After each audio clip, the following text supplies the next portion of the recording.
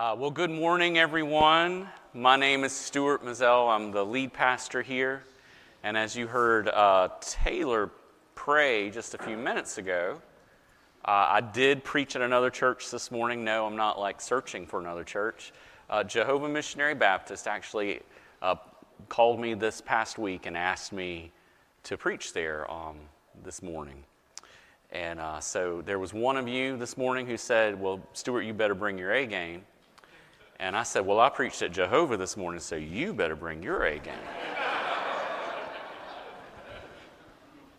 Anyway, hey, we're continuing our series we started last week called Let's Get Spiritual, where we're talking about the Holy Spirit. See, in our society, when we use the word spiritual, we typically mean something ethereal, otherworldly, mysterious, something.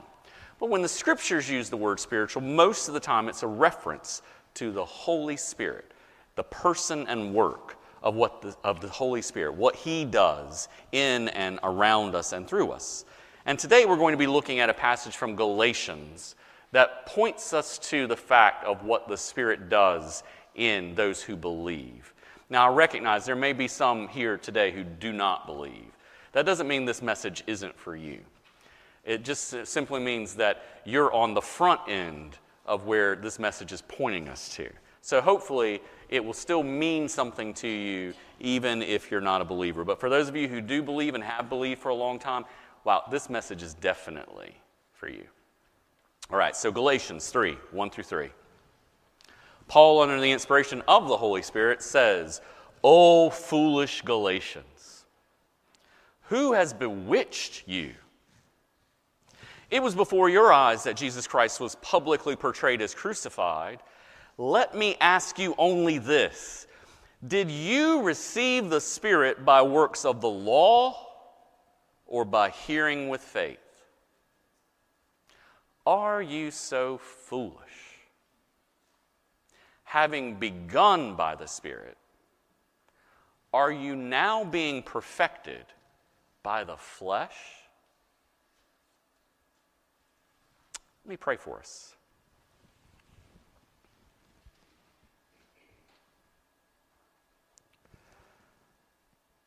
Holy Spirit, we know that you've begun a good work in us. Even those who don't yet know Christ as their Savior, you, in some way, fashion, or form, you've drawn them to this place today. Would you continue the work and bring it to its completion? That every single person here would not only believe, but would believe fully in all of the blessings that you have for us in Christ. And Father, we know that you love your people. Show that love to us today by the Holy Spirit working in each and every one of us so that we see Jesus, we see how wonderful He is, and we want nothing else but Him. Amen.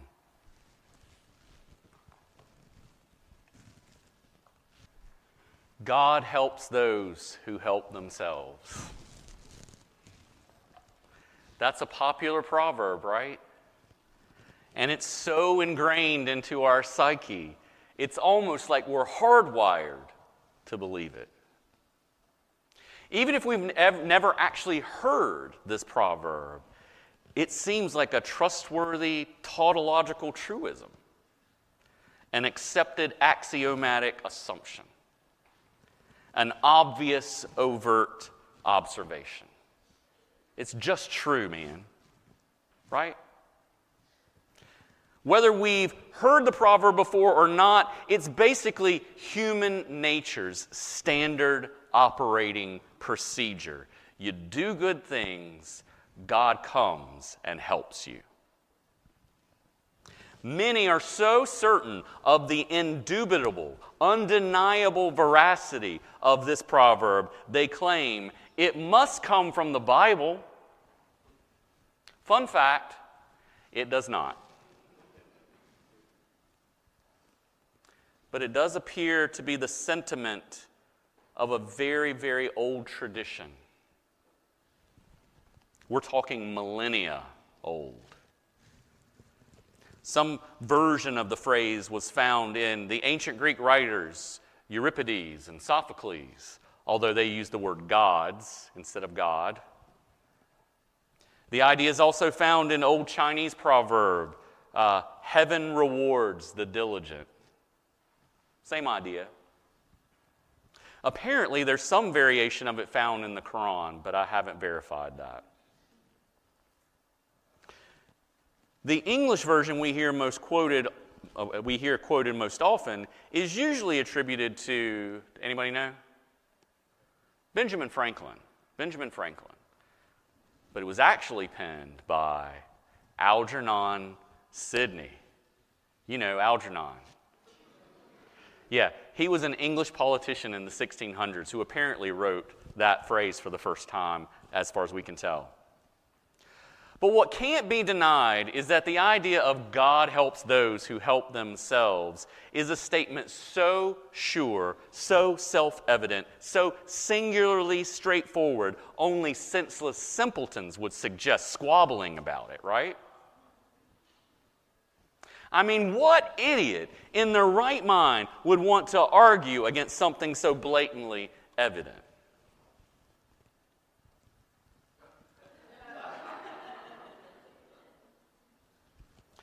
Now, truth be told, I can't actually argue with the statement as it stands because, after all, it is true that God does help some people who help themselves, right? I mean, God helps lots of people, so sometimes He does help people who help themselves.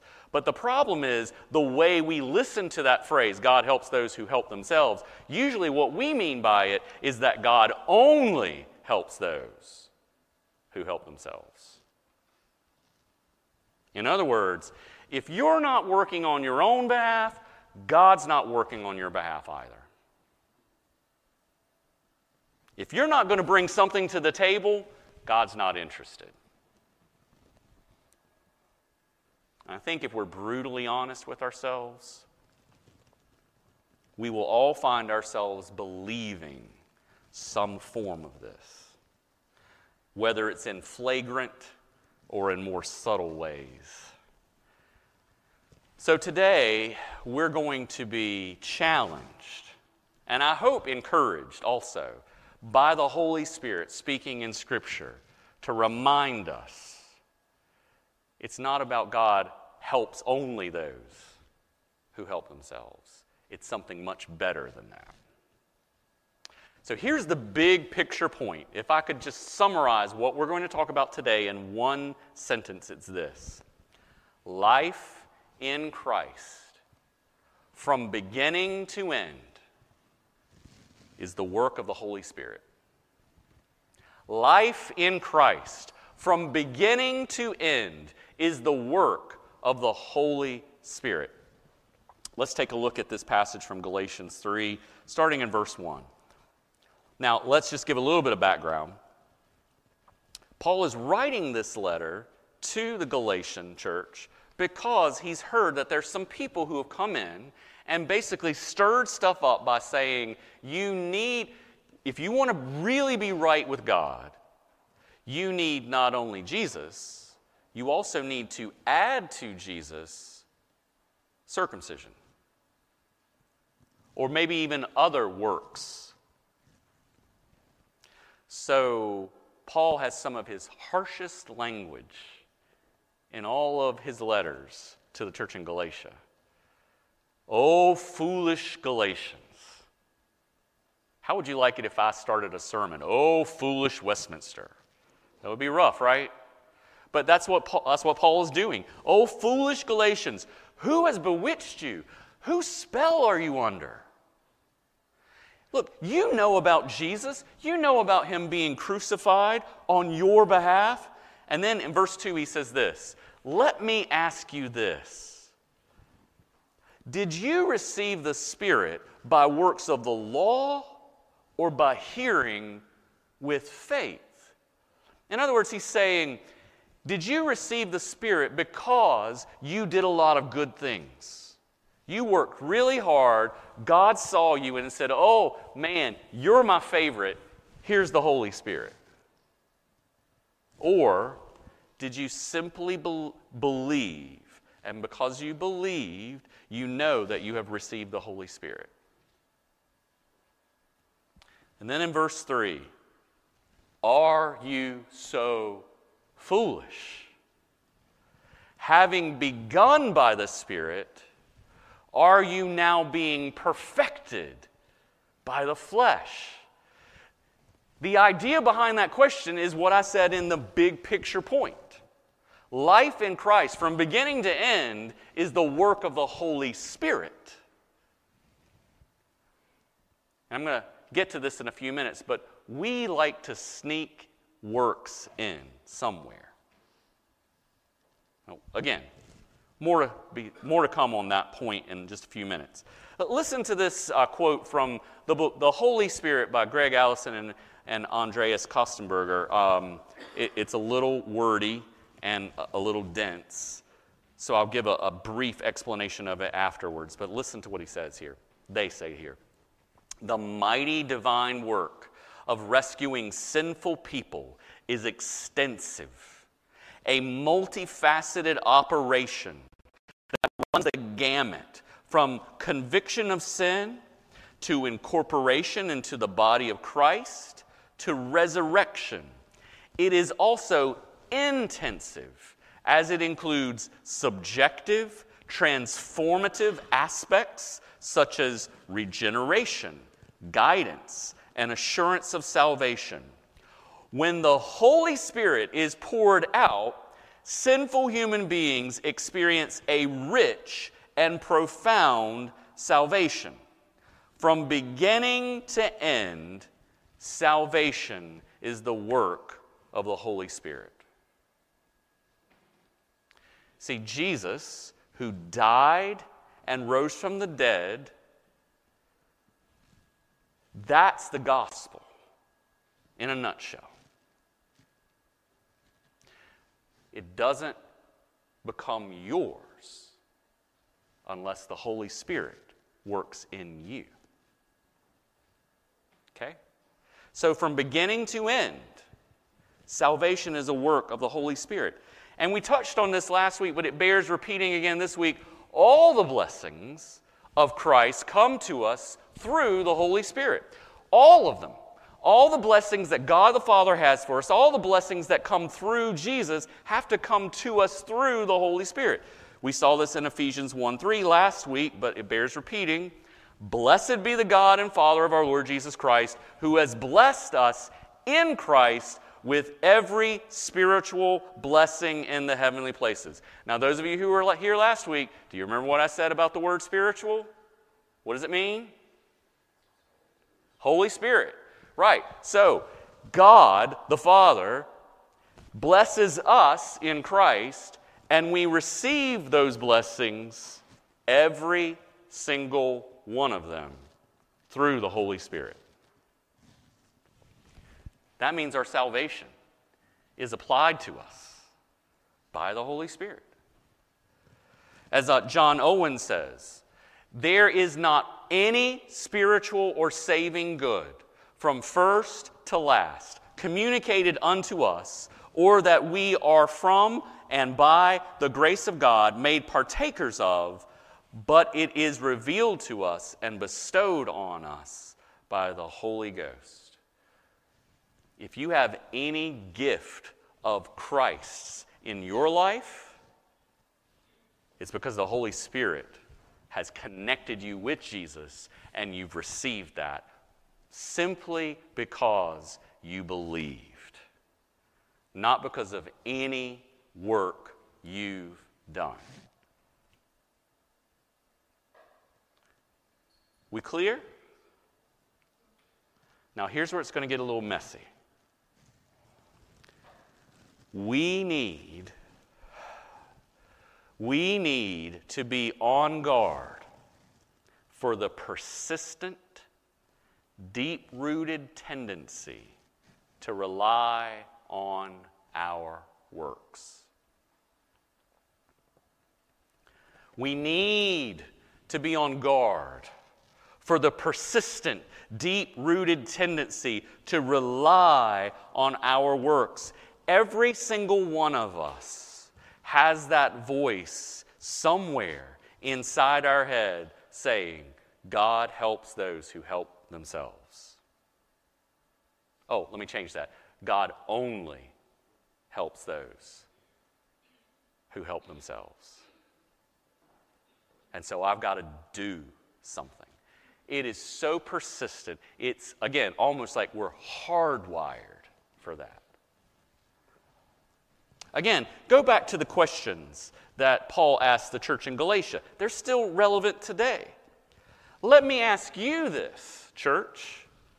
Did you receive, those of you who have the Holy Spirit right now, did you receive the Spirit by works of the law or by hearing with faith? Verse 3, are you so foolish, having begun by the Spirit, are you now being perfected by the flesh?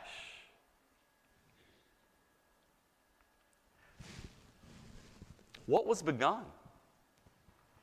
Having begun by the Spirit, what was begun? Your salvation. Your life in Christ. That was what was begun. And then he says, if you have received salvation from the beginning by the Spirit, are you now going to be perfected? Is this going to be finished? Are you going to complete this work by the flesh? By things you do? Now look, I know there's all kinds of thoughts about salvation in our society and in our culture today. Look, let's be honest. There are some people who don't believe in God, and so, or they don't know if there is a God, so the thought of salvation doesn't even come into their minds. But I would say that if God exists, and the Scriptures certainly proclaim the truth that He does, then it would be good for us to know what it takes to have a salvation that He offers, right? Okay, so even if you're in that point of thinking, hey, I don't even know if there is a God, it would still be at least good to investigate what God is saying in the Scriptures. Most people, however, probably in our society, think that everybody has salvation by default. You know, kind of like the all dogs go to heaven theology, only applied to human beings, not to dogs. So you get to go to heaven, and you get to go to heaven, and you get to go to heaven, and everybody gets to go to heaven. The problem with that idea, while it sounds really nice, it also seems very unjust. Think about it. People who are saying everybody has salvation, period, no matter what, they're saying that the person who has served others lovingly and selflessly all of their lives have the exact same reward as people who were selfish and self-centered and didn't care who they hurt or how badly they hurt others as long as they got what they wanted. Does that seem fair? Does that seem just?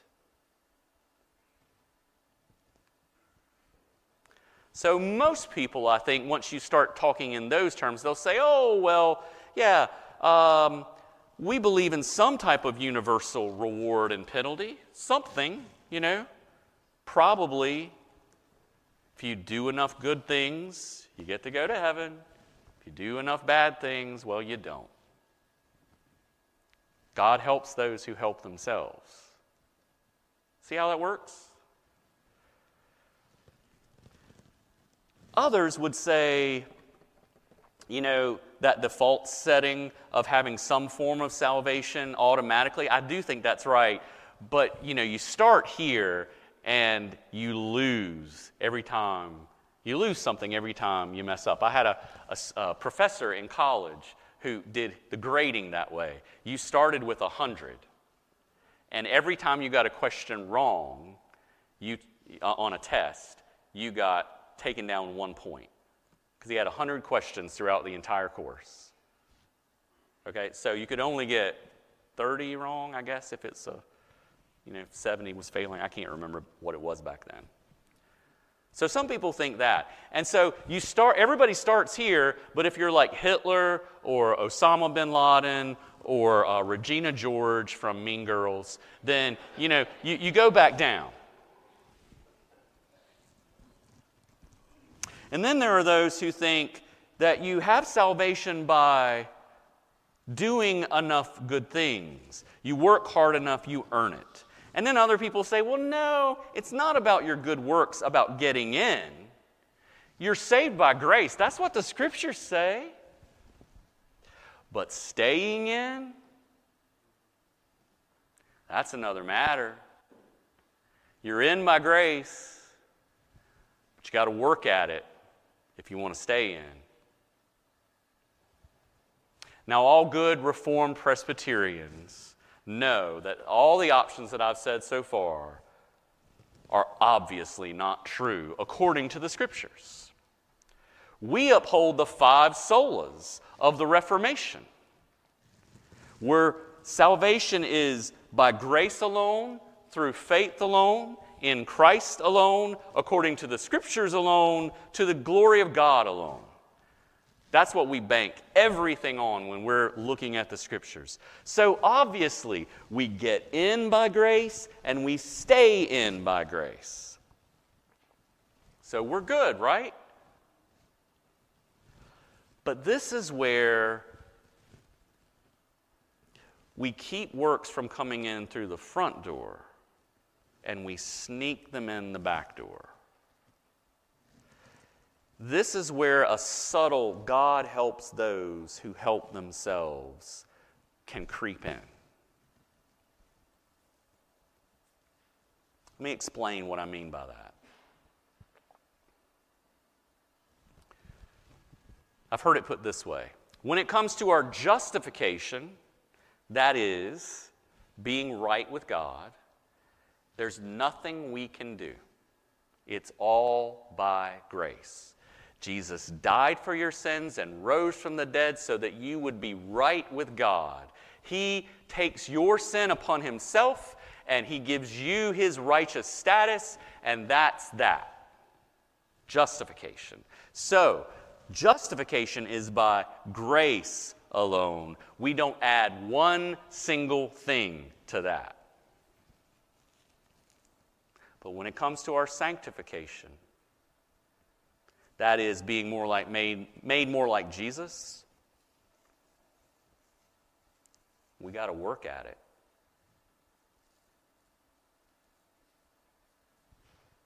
Translation: if we don't put in the effort, it's not going to happen.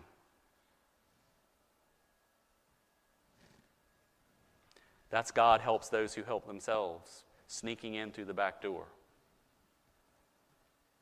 If you really want to be like Jesus, you've got to do enough good things. After all, practice makes perfect, right?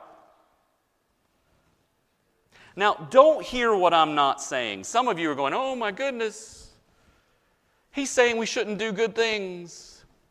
No, doing good things, that's good, okay? Doing good things, that's right. The Scriptures tell us that we're to do good things. But is it doing good things in and of themselves that have power to make us like Jesus? No. Absolutely not.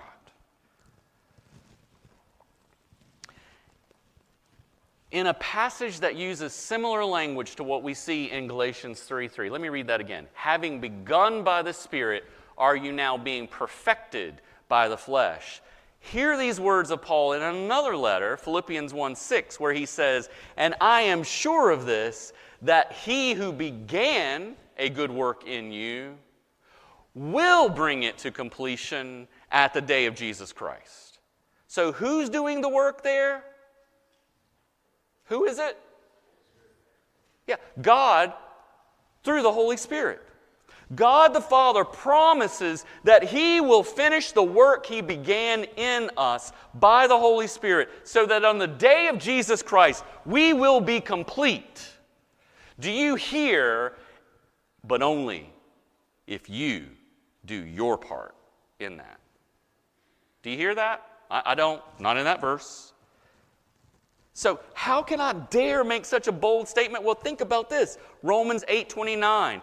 Our assistant pastor Nathan preached on this a few weeks ago, and he pointed this out. Listen, verse 29. For those whom God foreknew, he also predestined to be conformed to the image of his Son, in order that he might be the firstborn among many brothers. What is it that we are predestined to be? Conformed to the image of his Son. Who's doing that work? For those whom he foreknew, he also predestined to be conformed. That's God, the Father, doing his work in us through the Holy Spirit. I love the way that Gordon Fee, in his commentary on Galatians, puts this. He says, one cannot add a plus factor of any kind to grace, since the plus factor, in effect, eliminates grace and puts the emphasis on what one does rather than on the gift of the Spirit and the life that one has received. See, as Reformed folks, as Presbyterian folks, we understand that our right standing with God, we can't add a plus factor to that, but we try to sneak that plus factor back in by saying, but your sanctification, if you don't work at that, it just won't get done. So be a good little Christian and do your good little works so that God will be able to do something. Do you hear how it sounds? That's foolishness, right? Now, someone may be sitting there thinking, oh, hold on, Stuart. I got some passages for you. I know my Bible. Philippians 2, verse 12 tells me, therefore, my beloved, as you have also obeyed, so now, not only in my presence, but now, but much more in my absence, work out your salvation. Work it. Do it. Work. Don't you see the word there, Stuart? How can you be so blind? Work out your salvation with fear and trembling even. But what does the next sentence say? For it is God who works in you, both to will and to work for his good pleasure. You see, you can't do the working it out unless God is working it in. People who read this passage and say, see, you got to work, they're effectively putting the emphasis on the wrong syllable. Think about it this way, cause and effect. People who are reading that passage and see you got to work, what they're saying is, if I do good works with God's help, God helps those who help themselves, right? I will become more like Jesus. What's the cause of that? I do the work. Philippians 2, the passage I just read, is more like this.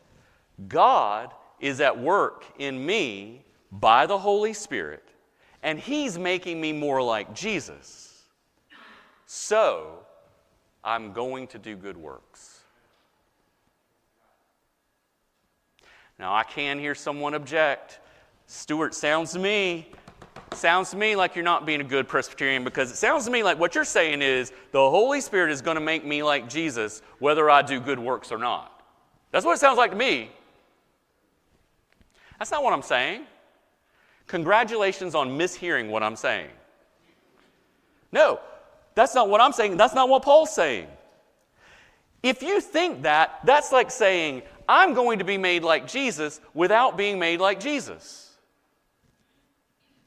Do you hear what I'm saying? How can I be made like Jesus unless I'm being made like Jesus? And did Jesus do good works? He sure did. And if I'm being made like Jesus by the work of the Holy Spirit, what am I going to do? Good things.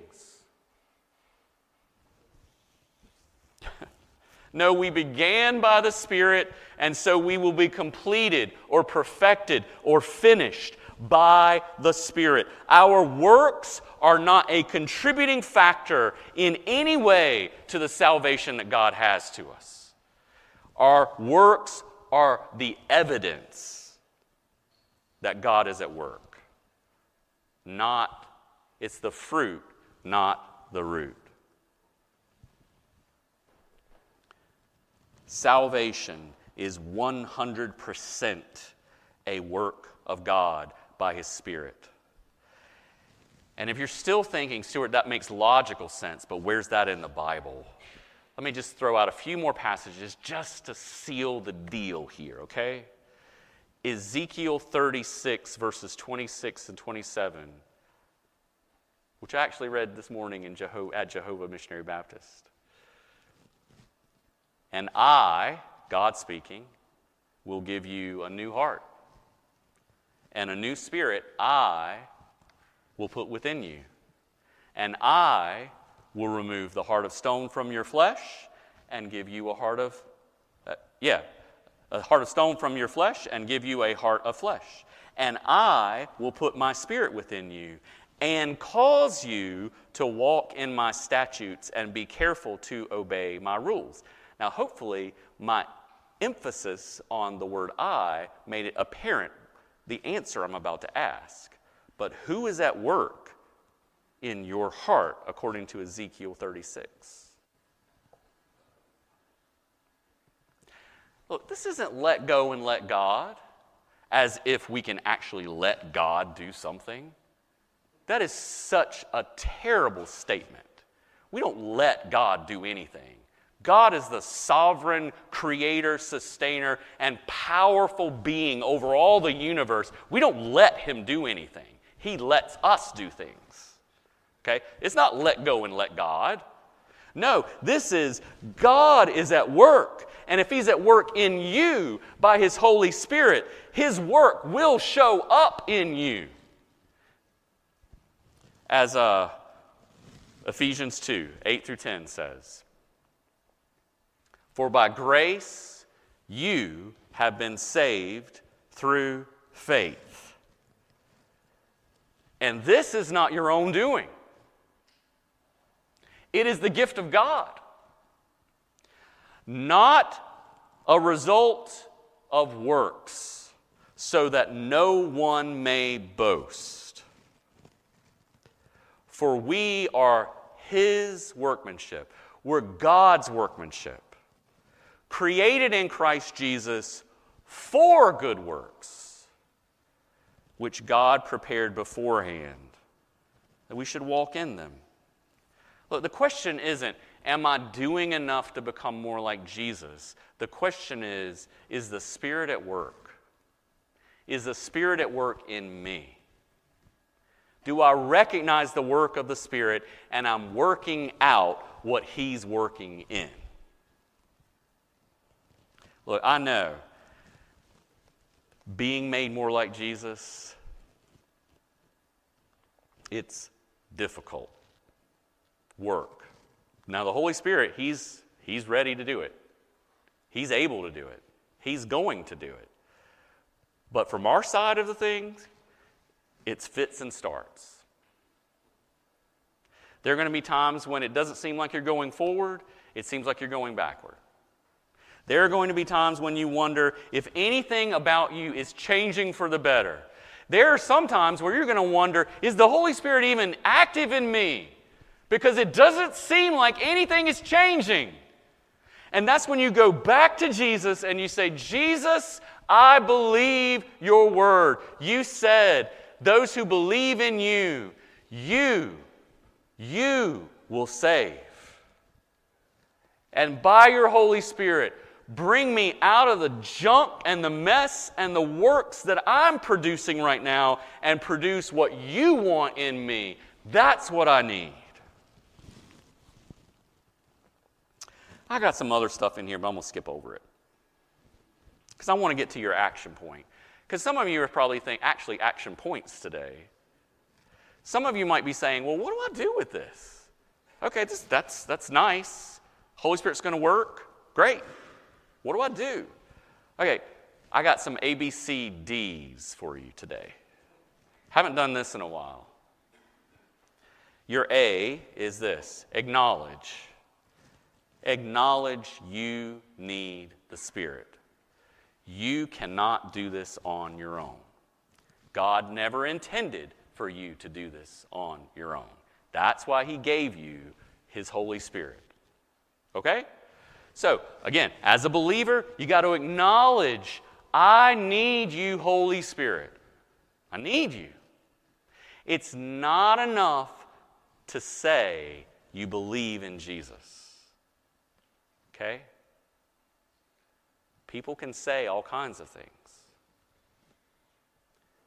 It's the work of the Spirit that makes that confession true. And if that confession is true, the Holy Spirit resides in you. And if the Holy Spirit resides in you, He is going to give you what you need. Okay? So acknowledge you need the Spirit. Second, the B, believe. Believe the Spirit gives the resources of Christ.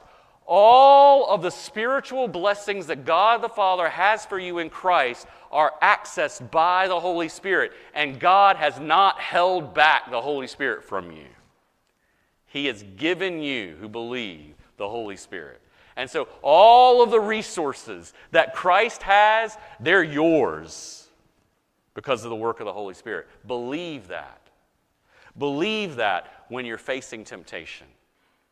Believe that when you're trying to love someone who is very unlovable.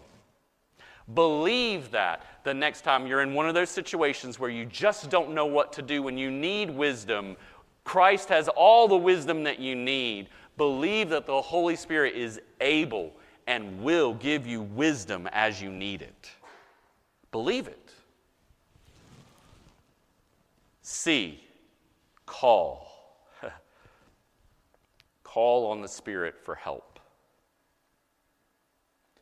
This is where I think we often fall.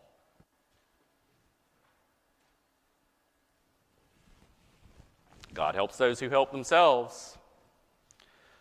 So, got to pull myself up by my bootstraps, and I got to work hard.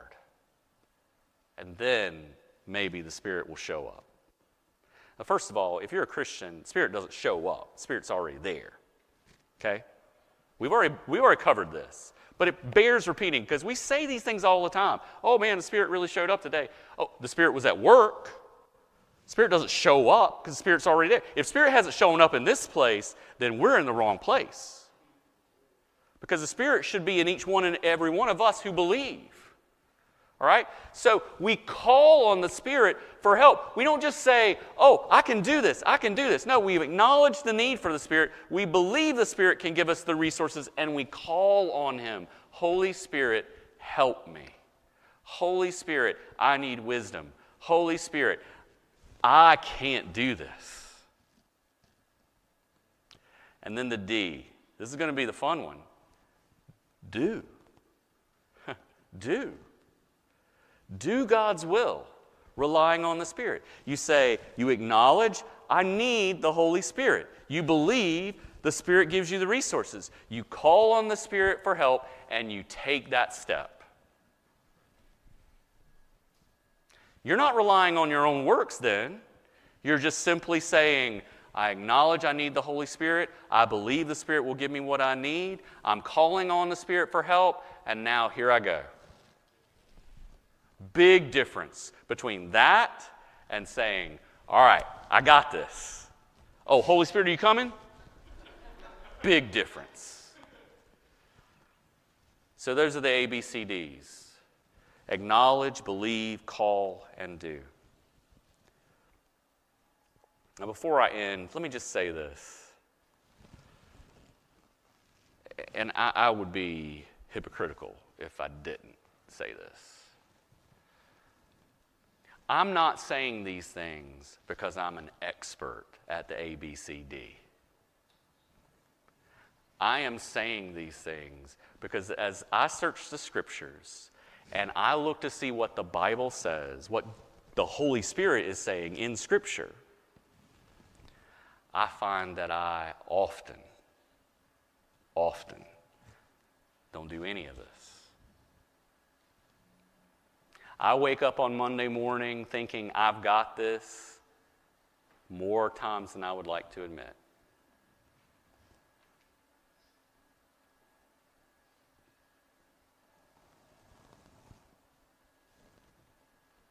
Worst confession,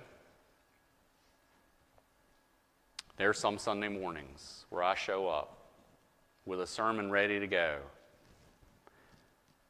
and I'm thinking more, I've got this, than help me, Holy Spirit. And you know what? You can probably tell the difference, because I can. Because by the end, I'm going, oh my goodness, what did I just do?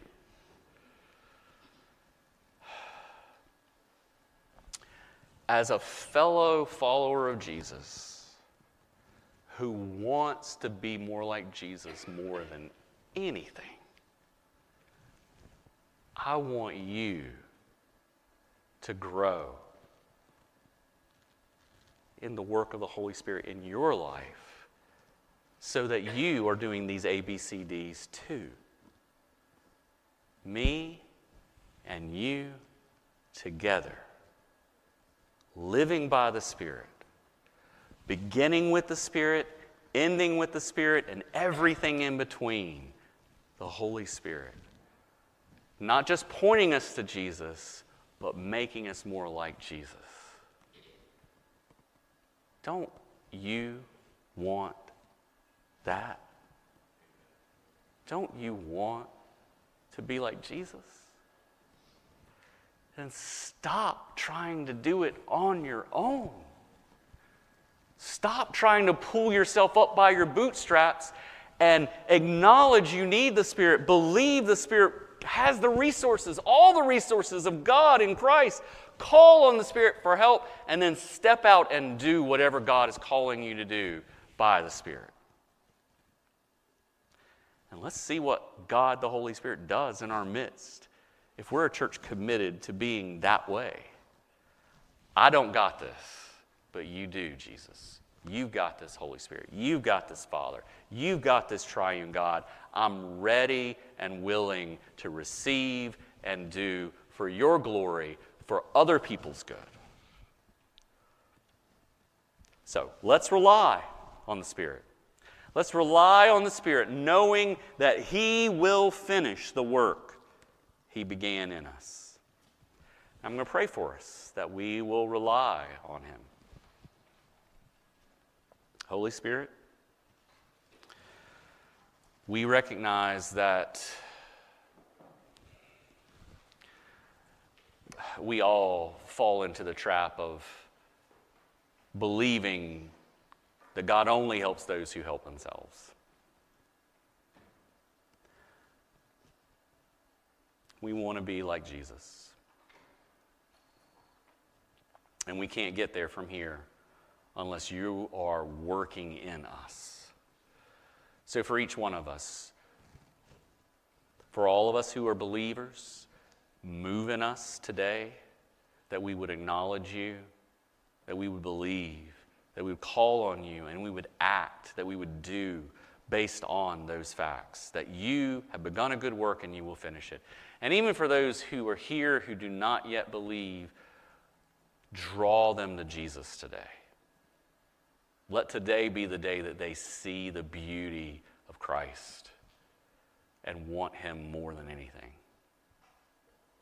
But for all of us, Holy Spirit, be at work so that you, Father, Son, and Holy Spirit, our one true God, will truly receive glory, and we will really benefit beautifully from what you've given to us.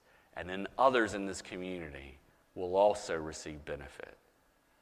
In Jesus' name, amen.